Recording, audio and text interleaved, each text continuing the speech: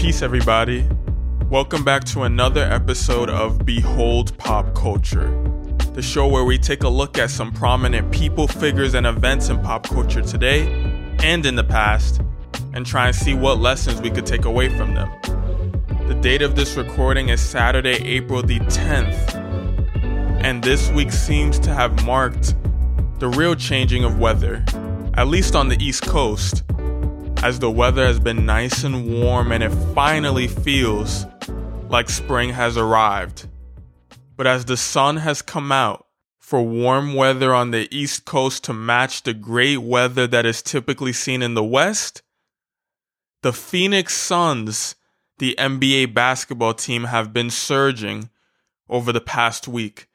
And somehow they've risen to the top of the media in terms of being the talk of the town, because their point guard, veteran Chris Paul, has continued to play at, dare I say, MVP levels over their run this year.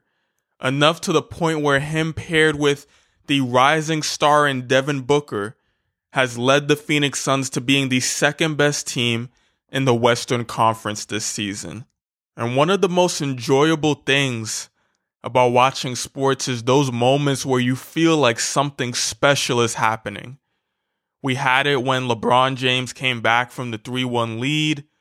A lot of people had it watching Michael Jordan dominate in the 80s and 90s.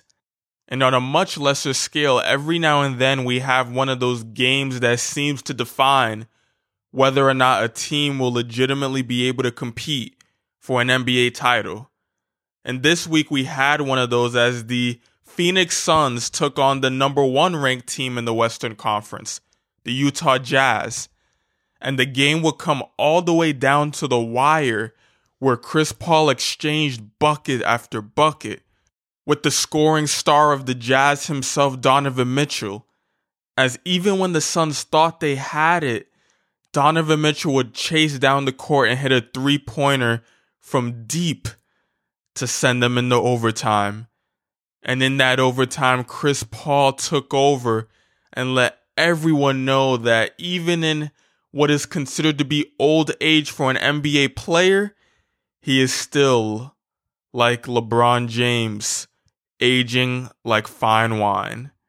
So the Phoenix Suns would dethrone the Utah Jazz in an epic game where they showed that they should be spoken about in the same conversations as every other contender in the league right now.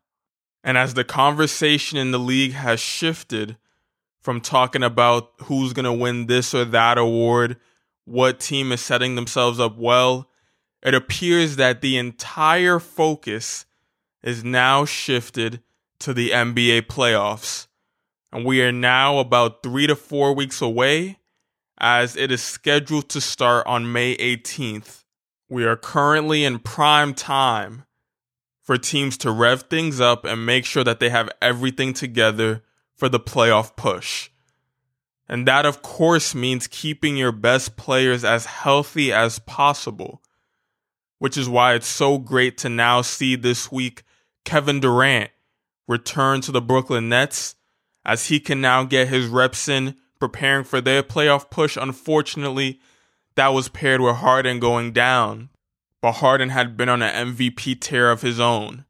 Likewise, Anthony Davis is reportedly going to be returning within the next 2 weeks, along with LeBron James, who is scheduled to be out for about a month. But with the acquisition of Andre Drummond, it seems like when the Lakers come back, they will not miss a beat. And every bit of intentionality for that team will be making sure that Anthony Davis and LeBron James are in game shape for the playoffs. And we know that when LeBron locks in, GOAT performances are on the way. Lastly, Joel Embiid of the Philadelphia 76ers made his return. And though they are at the top of the Eastern Conference, they are far from receiving the recognition that I believe they deserve, as they have now been reduced to a dark horse team coming out of the East. And I am anticipating a face-off between the Philadelphia 76ers and the Brooklyn Nets in the Eastern Conference playoffs. But that is all that took place on the NBA side of things, as the only other major news in the basketball world, or the sports world at that, was Gonzaga, the college team that was undefeated for the entire NCAA season going into the tournament and made it to the championship. Unfortunately fell to Baylor, as Baylor had two phenomenal players in Davion Mitchell and Jared Butler, who surely raised their draft stock with their outstanding performance in the NCAA March Madness tournament. So as college basketball concludes, all eyes are on the NBA playoffs and the start of baseball season. But with that being said, there unfortunately was news bigger than everything that I just mentioned in the world of pop culture this week, as hip-hop, music at that, legend DMX passed away, unfortunately at the hands of a drug overdose. At least that's what they're reporting.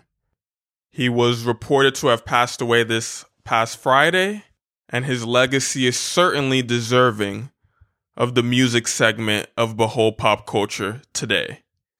Now, you might be familiar with some of his major hit songs: Rough Riders Anthem, X Gon' Give It To Ya, Slippin'. There's plenty to choose from. And they were even further highlighted when this past year he faced off in a versus battle with Snoop Dogg. He was able to take fans back down memory lane and what would end up being one of the more memorable versus battles of the last year. And to be completely honest, I wasn't the most familiar with his work. From what I understand, he had a pretty powerful few years run in the music industry.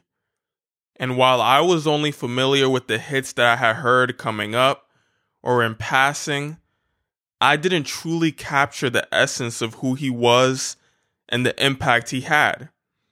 So I'm not here to speak about that. Instead, I'm here to speak on the lessons that I took away from being able to listen to all the great stories that people had. DMX appeared to represent confidence in the face of imperfection. And what I mean by that is he was very open about the battles that he faced throughout his career, whether it be chasing after his icons, people threatening to take his life, drug abuse, you name it. He far from represented the ideal celebrity. So what did he contribute if it seemed like he was this openly imperfect artist? It was his energy.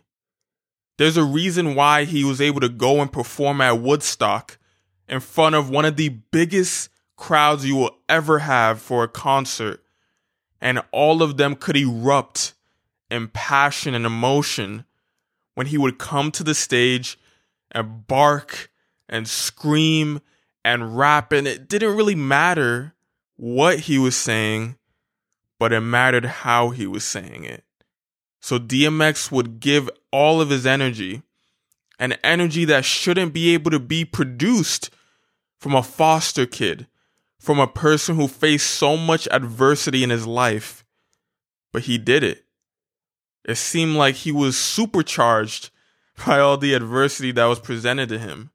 And though I had not really understood why people claimed that he represented the essence of hip-hop, what I have come to understand is that he is possibly the most purest form of hip-hop. And the reason I say that is because what is hip-hop? It's the words, it's the expression of people who felt forgotten, who felt like their voices were not being heard, let alone amplified. It's a voice of rebellion, a voice of understanding. As people were able to take what many perceived to be some of the worst conditions in the world and produced what I believe to be one of the most beautiful forms of art expression. And DMX was a live and direct representation of that. So he was able to have such an amazing run because he represented being able to take the lessons in everything. He was alchemy. He turned the bad into good. And while it's so unfortunate that he will meet his demise by a vice that maybe he could have been saved, but I hope that this could serve to further amplify the message that he truly represents, the lesson that he is the epitome of, which is turning what we see as impediments, obstacles, losses, whatever terminology you want to use, turning them into opportunities to grow, understanding that a lot of hardships are momentary, but who you choose to be, what you choose to express, is forever. So DMX will be able to have such a tremendous impact in a short amount of time because with all of the impediments in his way, he, in a superhuman-like fashion, was able to transmute all of what many would believe to be negative energy into an overwhelming burst of passion, love, and for many who were big DMX fans, motivation. So take from that what you will. Rest in peace, DMX. And I hope that we all can strive to be able to generate such immense amounts of positive energy and have that level of impact where possible. So for that, he was deserving of the entire music section of the podcast. And as DMX is laid to rest in peace, we can move on to the film section of the podcast, where I have to report back after our discussion of Godzilla vs. Kong last week.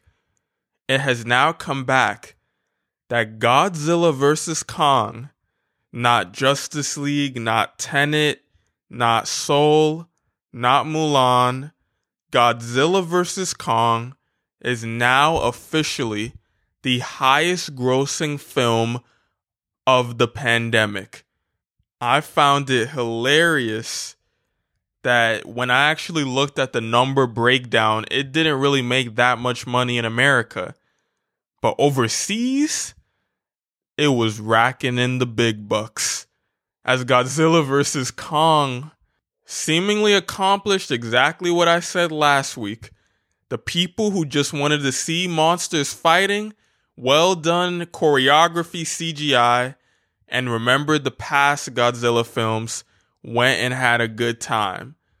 And especially those, I'd assume, in Hong Kong, because that's where the actual movie was taking place. They resonated with it, and I tip my hat off to the studio that created the film. And we can conclude recalling the new episode of The Falcon and the Winter Soldier, as the story has now progressed by where Falcon is further accepting his role as the main character, as the Falcon and the Winter Soldier strive to figure out how they can get these Captain America super serums out of the hands of the people that are being deemed as villains. Unfortunately, the fake Captain America and his partner Lamar have gotten in the way of things, as the Falcon seemingly ended up on the brink of convincing the real villain of the story to change her ways, divert the path, and Captain America, seemingly thirsting for purpose while also suffering the post-traumatic behavioral changes from having witnessed so many people pass away in his military endeavors, he got in the way of things. He would interrupt. He made it seem like the Falcon's intentions were impure and ultimately just ruined the whole situation for himself and others. But what ended up happening out of that is the villain would get the upper hand. And the Falcon was tricked. The fake Captain America had to see his partner die. And the episode would end off in a morally challenging but thoroughly entertaining scene, as the new Captain America straight up murdered a person in the middle of a crowd. And when I say murder, I don't mean the typical Marvel, you shoot a laser beam, it hits their chest, and they fly away. No, I mean he took his shield and beat someone to death. And it was in front of a crowd recording it. And what would be left as the last scene of this episode was the famous symbolic Captain America shield splattered with the blood of the newly murdered victim. So while the Falcon and the Winter Soldier hasn't been gaining the same level of steam and social intrigue that WandaVision generated, pretty much because people were wondering what the end of the series would be. It was so vague that people engaged in lots of conversations online about WandaVision. But the Falcon and the Winter Soldier is more what you see is what it is. But instead, paired with, of course, more action scenes, is where we find a morally challenging trifecta by which the Falcon and the Winter Soldier are just trying to honor Captain America's name and defend against a world potentially being overrun with superhumans. The fake Captain America is chasing after defending his own legacy, proving himself to be as worthy as Steve Rogers was, which has driven him to make decisions that he believes to be in line with that, even if they contradict with the Falcon and Winter Soldier's mission, which most of the audience, including myself, would believe to be what the true mission should be. And then we have the third, the perspective of the villain, as she feels unheard by the government, by the heroes, by her own people at times. And she believes that by doing these heinous acts, she's creating a tension that was never going to be given otherwise. As in a world where the snap by Thanos, there was birthed even more discrimination. So how can people who are being disregarded because of whether or not they were snapped away, how can they get more attention? What can they do to solve the poverty, the lack of food, shelter that's striking these children? How can they solve it? As they continue to commit crimes that is giving them the attention that they really needed all along, the viewer nor the characters in the show have a real answer to solve the issue at hand. And out of that has produced a show that has quickly risen to be one of my favorites at the moment. And with that, I leave you with some points to brainstorm on, and let me know if you're enjoying the show or just want to have a conversation on what's taking place. So thank you for listening to this week's episode. I appreciate you taking out the time. We're always striving to get better here, and I hope you are too. Enjoy the incoming better weather as we enter into the spring and summer months. Rest in peace, DMX, and I'll talk to you next week. This is Behold Pop Culture.